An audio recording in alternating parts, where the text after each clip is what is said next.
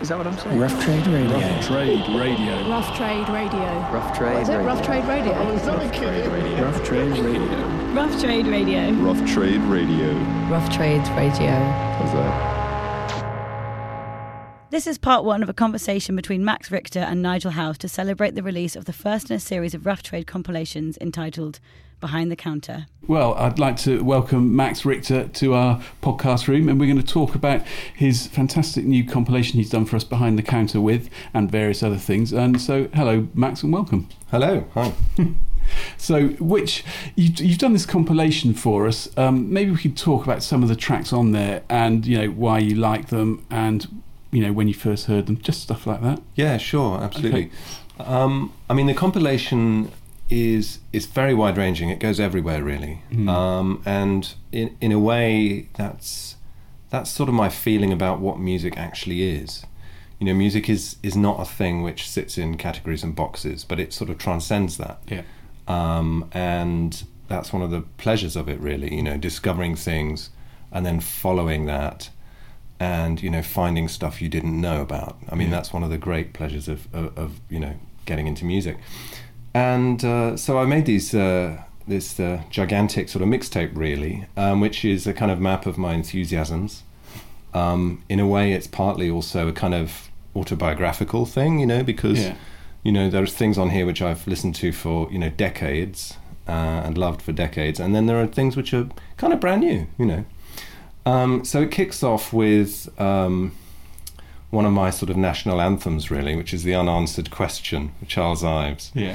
I first heard this when I was about maybe 13, 14, this sort of age, and I didn't really know, what modern music was. I was sort of, I was sort of playing Mozart and Beethoven on the piano and listening to, sort of rock music, creative music, punk, all of this, but I had no idea there was this other thing, that orchestras could make this kind of other sort of noise, And I heard this Charles Ives, which is this crazy sort of collision between, it's a sort of Baroque background music, and then the foreground is this really peculiar, weird, atonal sort of trumpet line with this sort of odd chorusing of these four flutes.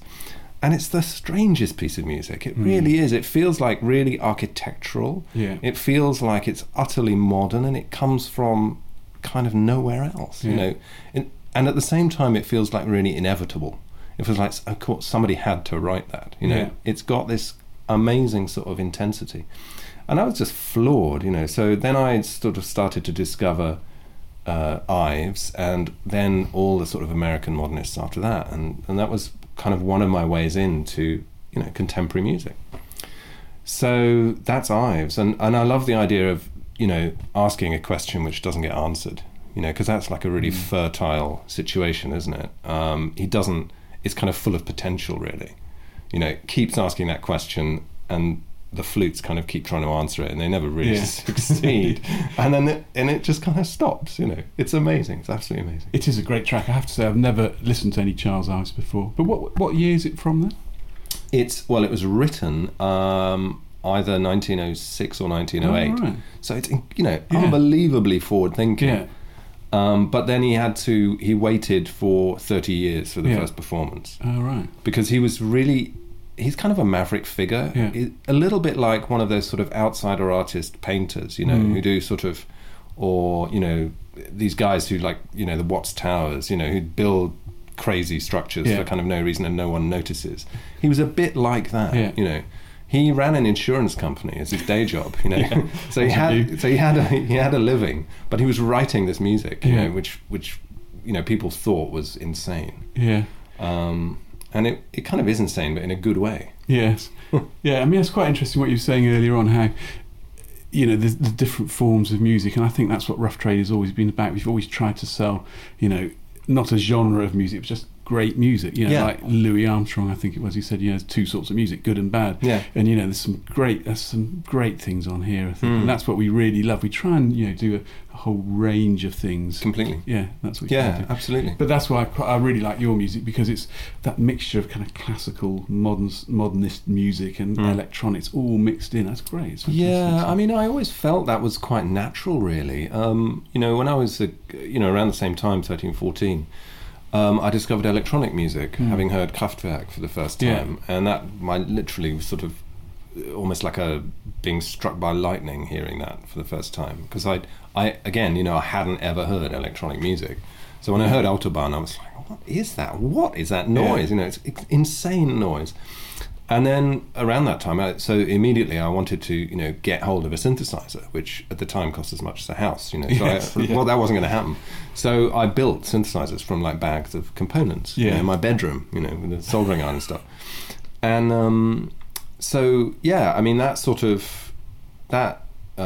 in a way, that sort of quest for new sounds has always been in music, I think. If you think like the way the orchestra grows through the 19th century, it's composers like adding new colours all the time. And I think electronics completely is sort of our version of that. It's like why wouldn't we use electronics? Why wouldn't we use the studio as an instrument? It is. I'm off to see Kraftwerk tonight. Are you? Yeah. I'm taking my son right with me. Did you see him in Oxford when they played there? No, I saw them in Berlin a couple of years ago. Yeah. Oh, in the gallery. Yeah, in the gallery. I saw them at the. They did Trans Europe Express and the Tate Modern. Yeah, it's one of the best shows I've ever seen. They are amazing live. I mean, I just think in a way, it's sort of a bit of a cliche, isn't it? But like the detail and the precision in that live show, exactly. It's like it's engineering. Yes, exactly. It's like without resorting to national stereotypes. Exactly. But it's pretty funny. But they are fantastic, and more important than the Beatles. Arguably. I mean, if you think of what how those sounds have travelled and fertilised all kinds of dance musics all over the planet, right across the world. Every sort of genre, every style of music, they've changed. I think they really did. Yeah, extraordinary. Yeah.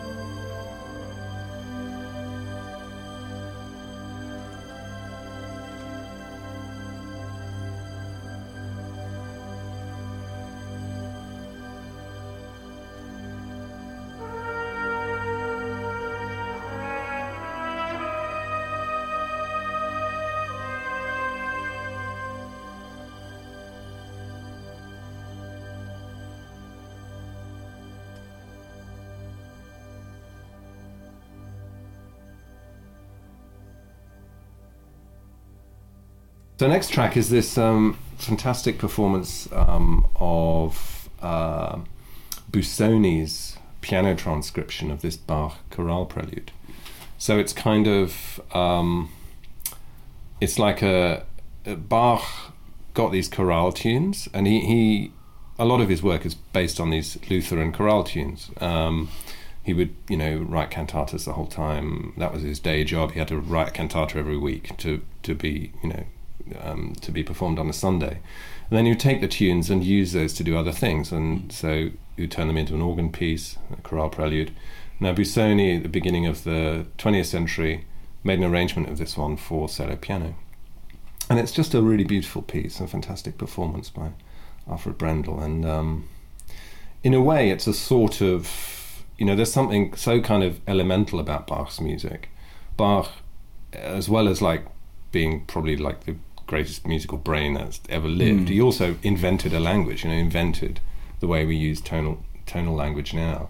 So it's a sort of maybe like an answer to Ives's unanswered question a little bit, If we can answer that question at all, then Bach is going to be the guy who can answer it in some way, So, and then after that we go on to a partita, this Caroline Shaw, amazing Caroline Shaw piece. Partita is it's a Baroque dance form, so that sort of connects into the Bach a little bit. And she's taken kind of avant-garde vocal techniques from the 60s, 50s and 60s, and sort of made this new language. Yeah, I've never heard of her, but she reminds me a bit of Meredith Monk. It's very much in that world, yeah. She's an amazing musician, I think. I came across her quite a few years ago when I was playing a show in New York. And she's also kind of a fantastic violinist in her spare time. So she was playing in my band. We put a band together for a show in New York. And then, a couple of years later, she actually won the Pulitzer Prize for composition for this piece. Blimey. Ran just kind of out of a clear blue sky. Yeah. Suddenly it was like, she's a composer as well, Yeah. So she can kind of do everything. She's a very talented person and really thoughtful musician, really interesting, I think. It was one of the, I have to say, it was one of the ones when I was listening through, I must check out what else she's done. It's got that sort of what is that quality, really interesting.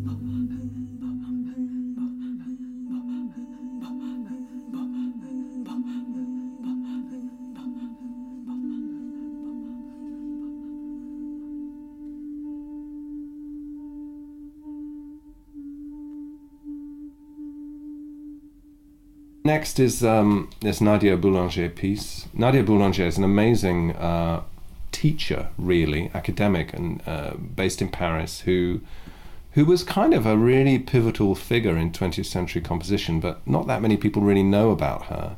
She and her sister, Lily Boulanger. Lily Boulanger was a composer who died very young, amazing composer, and Nadia Boulanger, also a composer, who taught, Aaron Copland, Philip Glass, so many really eminent composers who came, kind of formed 20th century language. She's the kind of common figure in all of this.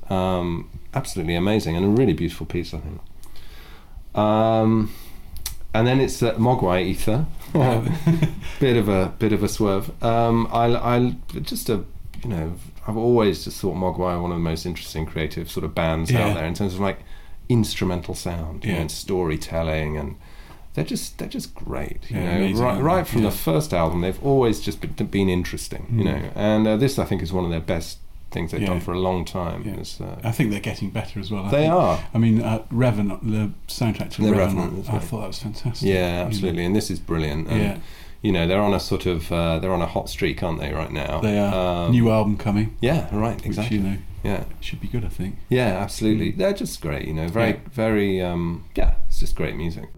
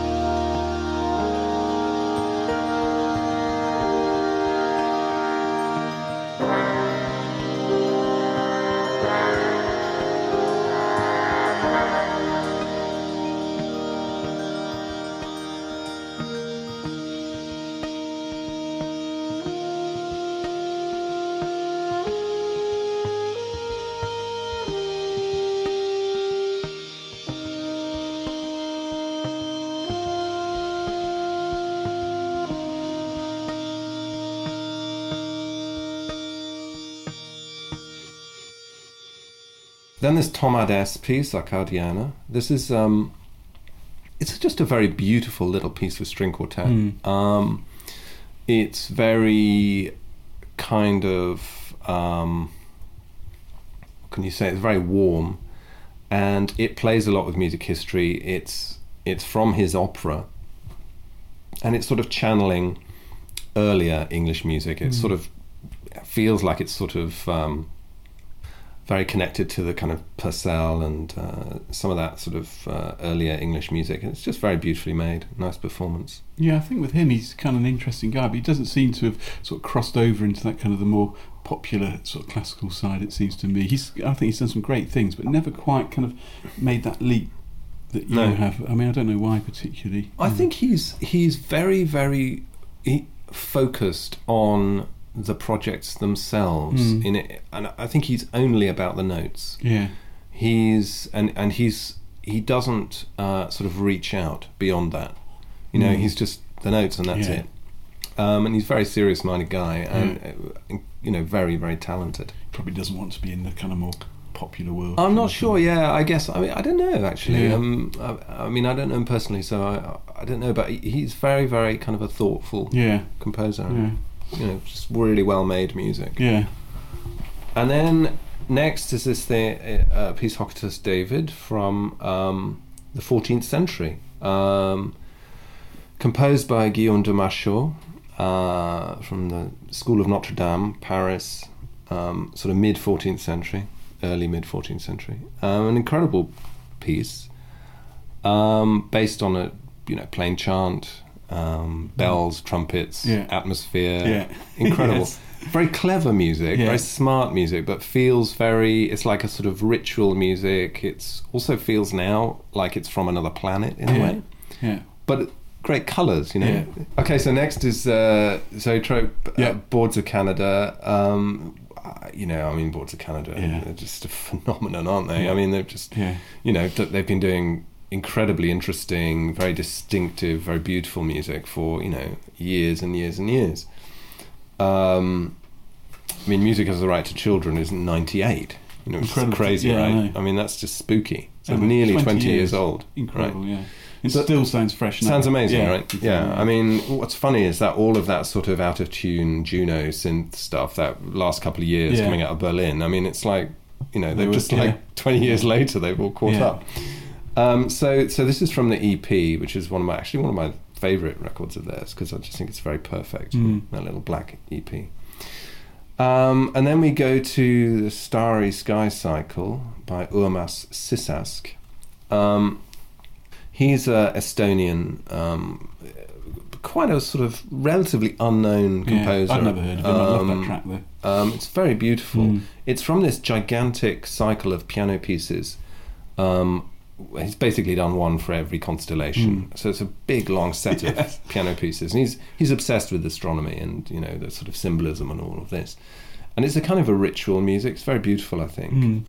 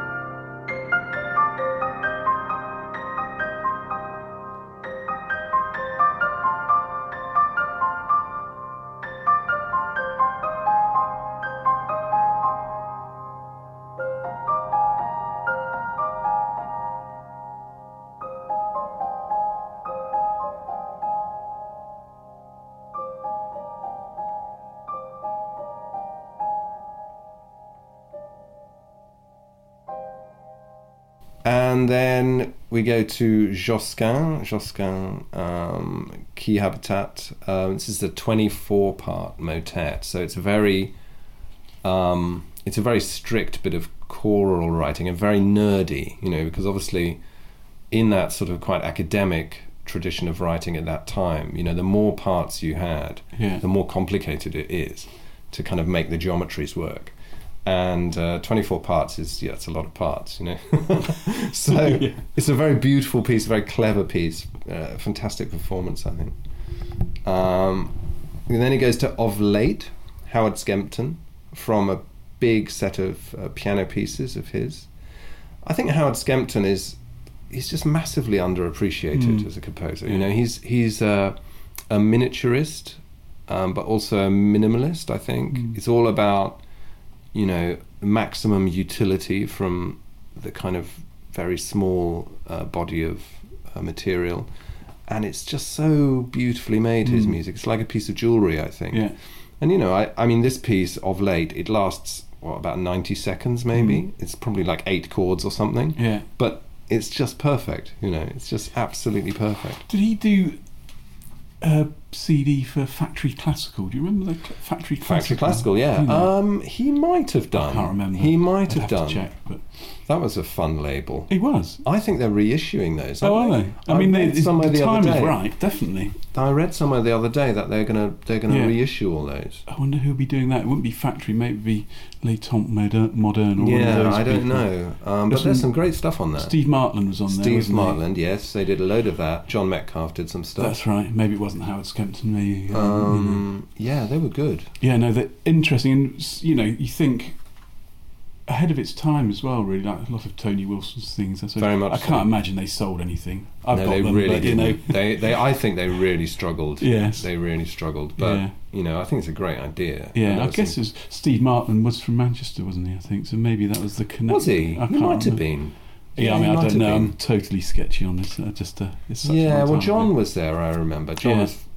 I think did he study there? But he was very hooked into the whole Manchester thing. Yeah, I wonder what sparked it off. There must have been somebody, and maybe it was him. I think John did. I think John what got him going. Yeah, how interesting. Because he was, if I'm not hallucinating, I think he played in Durutti Column. Oh, is that right?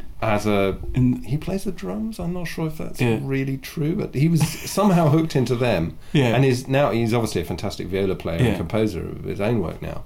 But he was sort of involved in that one. I think he made the connection. Oh, right. So that maybe sort of kick-started it all. Anyway. Okay, so that's Howard Skempton. And then we've got Bobbing Beams of Light, which is the early Caitlin Aurelia Smith. I mean, it's all early, isn't it? I mean, she's sort of only done a couple of albums. But this she's is got from two new ones coming. Yeah, amazing. So, she's an amazing talent, I think. Yeah. Very complete music, very interesting music. Mm. And I mean, this is a sort of early sort of Buchla improv. Yeah, it's fantastic.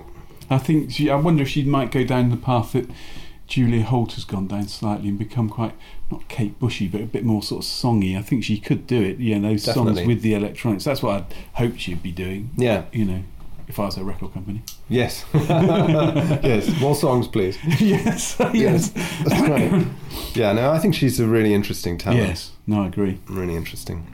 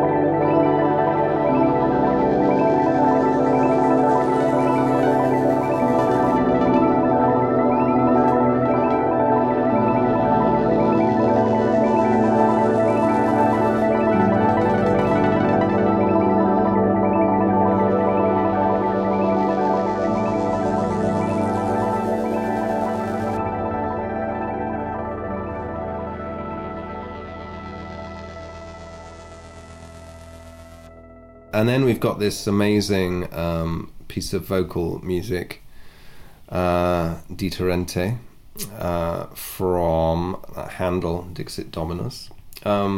This is just a very beautiful piece of setting of this text for orchestra choir and then 2 solo lines, a soprano mezzo line. Fantastic.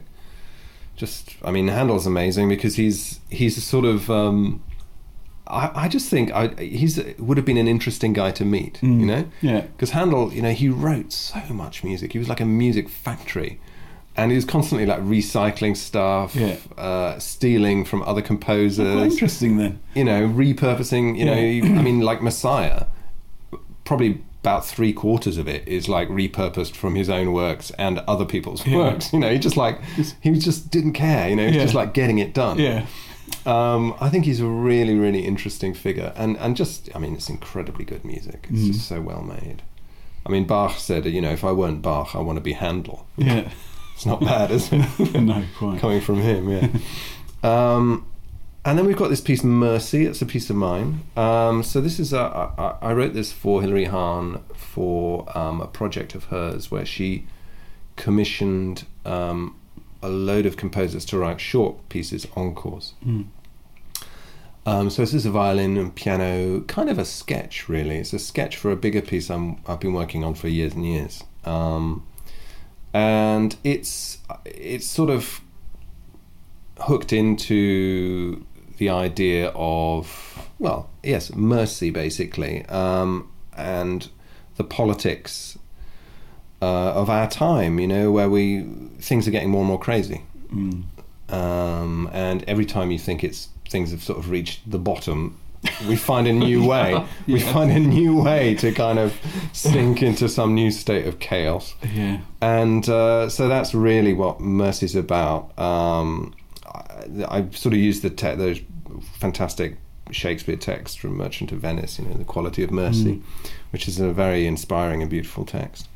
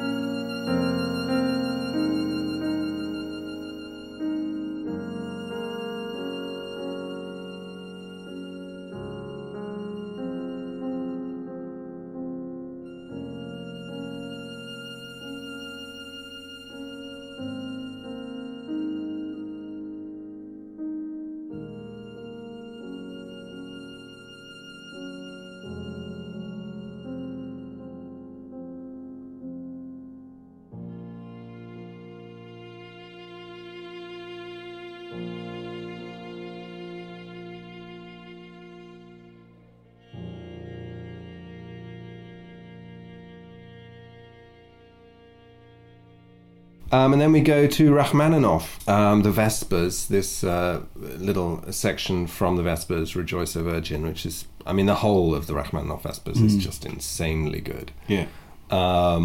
Absolutely amazing piece, and a great performance of this from Tenebrae. And you a fan of Monteverdi's Vespers? Yes. Well, the Monteverdi Vespers are absolutely amazing. Yeah. Yeah, absolutely amazing. And he's a wonderful composer. Yeah, it's quite interesting as well, I think, wasn't he? Yeah, absolutely. Yeah, I mean, he basically wrote madrigals mostly, and then obviously the operas, Orfeo and Popea and stuff. Yeah, which are fantastic. They're absolutely brilliant. Quite modern. I mean, for when they were written, they're very modern sounding, aren't they? Yeah, well, I think at that time, the sort of prevailing music culture allowed a lot of dissonance, which he really went for. And to our ears now it sounds spookily modern. Yeah, exactly. Because later on, attitudes to kind of dissonance were, much more conservative. So you get these sorts of flashes of incredible colour in the harmony in Monteverdi, which just, take your breath away. Yeah. And then we've got Last Things Last, which it's from Rachel's, from the album Systems Layers, which I love that record so much. And that for me was like it's really old. It's like 92 or something. Yeah. And I mean, they were really sort of forerunners of something, those guys. And I never really felt Rachel's got their due at all. I agree. Because, it literally sounds like it could be coming out of, somewhere, Williamsburg or something, kind of now, exactly, yeah. And there they were, sort of toiling away in, was it Louisville, I think they were? It was something like that, yes.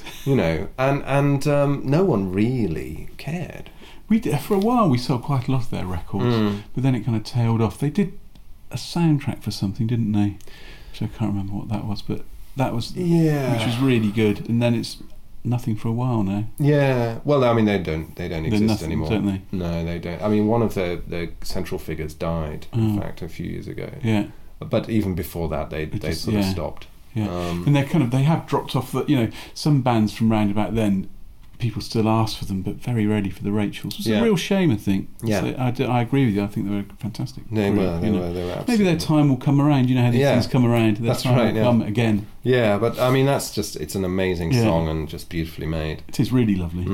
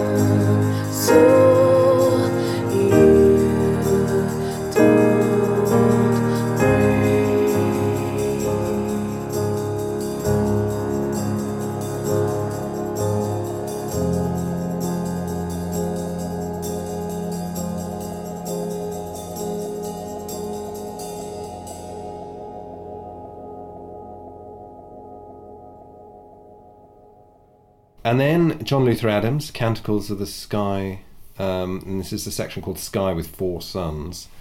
And this is for, John Luther Adams is a really interesting guy. He is from Alaska, and he's a sort of a nature composer. He's a sort of composer equivalent of like Andy Goldsworthy, someone like that, you know. So he's all about nature. And he's very sort of hooked into sort of environmental politics and all of this kind of thing. And so this piece is some sort of evocation of a sort of natural state. And he uses a lot of kind of overtone, sort of spectralist techniques in this really amazing way, a very personal way. So he's written this piece, which is for 48 cellos. So that whole amazing sort of dronescape is a cello orchestra, which is a great idea. And I just think, you know, we should all be writing for 48 cellos. It's really wonderful. And then we have Vasarklavia, which is one of three little piano pieces which Luciano Berio wrote.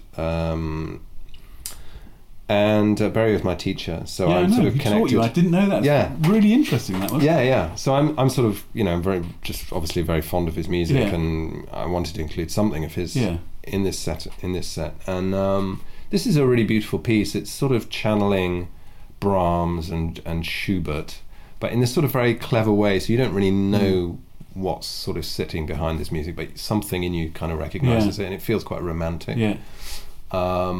So a beautiful little piece. So that's the end of side one on the CD. That is side one done.